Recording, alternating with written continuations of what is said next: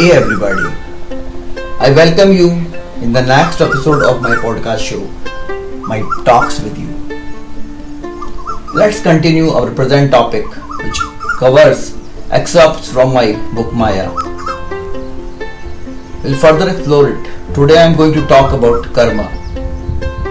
This is one of the topic from my book Maya, which tells about how karma affects our life. Not only this birth, but the Punarjanma also, the last birth also, which belongs to our ancestors. We have talked why we should work on 5 elements in life and enhance control over our India. We have 5 indriyas in our life. Here I am going to tell you something about karmas. There is an idiom in Hindi, कुछ करनी कुछ कर्म गति, कुछ पूर्व जन्म के पाप. It means some problems are due to our karmas. If we do good karmas, it will turn out into good and positive results. And if we do bad karmas, this turn out the other way. Even what we do may turn out good or bad to our future generations. Hindu mythology believes in Punarjanam, means rebirth. This says that sometimes what we do in this birth may be a result in other birth or in the next generation of family too. Let's understand this through a story. There was a person who always faced difficulties in life. Whatever he did, he didn't get good results and positive vibes in his life. By and by, his whole life passed this way. He couldn't enjoy this life as he wanted, but he never did anything bad with others and always took things very positively, considering that one day things would definitely change and his good days will definitely come. अच्छे दिन जरूर ही आएंगे. Happy days will definitely come. But things never changed. And one day he died and reached in front of Yamaraj. Yamaraj, god of death, in his darbar. He was very upset and asked Yamaraj why he was always treated so badly in his whole life and didn't enjoy his life even for a day. He never did anything wrong to anybody. He always behaved very positively with people. He strongly used to believe that whatever you do will be served same way to you, but it didn't happen with him. Yamaraj calls Chitragupta, the man who keeps records or lekha jokha of whole life of every human being. Yamaraj asks Chitragupta to answer his questions and satisfy him. Chitragupta takes out account of this person. He checked all documents and accounts of his life and told Yamaraj that this person is very much correct. He didn't do anything wrong in his whole life. He helped almost everybody. Then why have I suffered so much? This person asked Chitragupta, again started to check his documents and told his assistant to show him life of his ancestors, means his parents, his grandparents, etc. He was surprised to see that about the life of his ancestors, though some part had been told to him, but he didn't have much idea. They didn't do good things with others, which resulted in him facing bad omen in life. Chitragupta then shows him future of his children and grandchildren, and surprisingly their life was very, very good. They were really going to enjoy their life and fulfilling all their desires. He asked Chitragupta, how come this? Chitragupta told him that he suffered due to bad karmas of his purvaj or ancestors, and his children and their children are going to enjoy and get good things in life due to his karmas in life.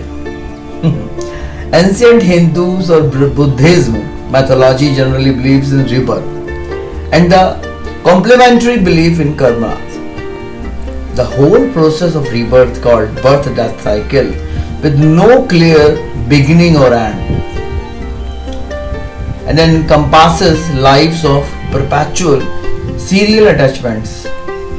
Desire and attachment plays a vital role to bind one's spirit, or say Atma, to an endless series of births and deaths. As stated in Bhagavad Gita, Atma never dies. Only this body dies post achieving its age. Desires motivates any social interaction, particularly when involves acts of food, resulting in the mutual exchange of good and bad karmas. In one prevalent view, the very meaning of moksha is to get rid of from this birth-death cycle in totality. This can be possible only when you come over from your desires and do good deeds, as this is a vicious cycle or say chakravyuh. You can escape from the impermanence that is a feature of existence.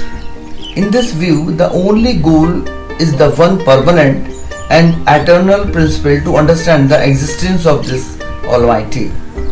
People who have not fully realized that what are they doing and running after, what their Atma actually wants from their birth, find themselves in illusion or Maya.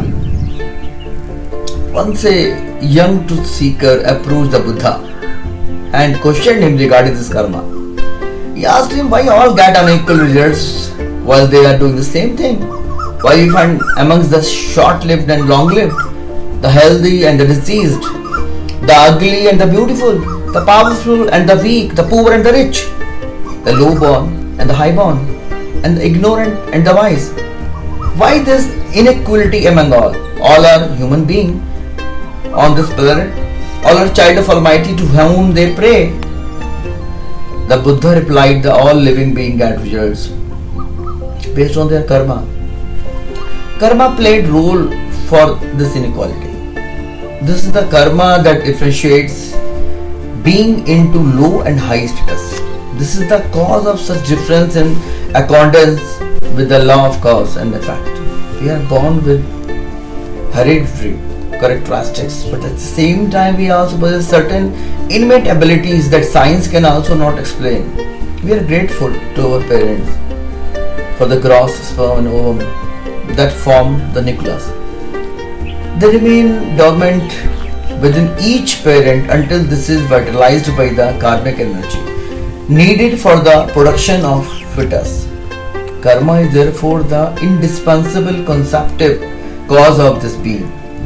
The accumulated karmic tendencies inherited in the course of previous life all times plays a far greater role than the hereditary parental cell and goes in the formation of both physical and mental characteristics.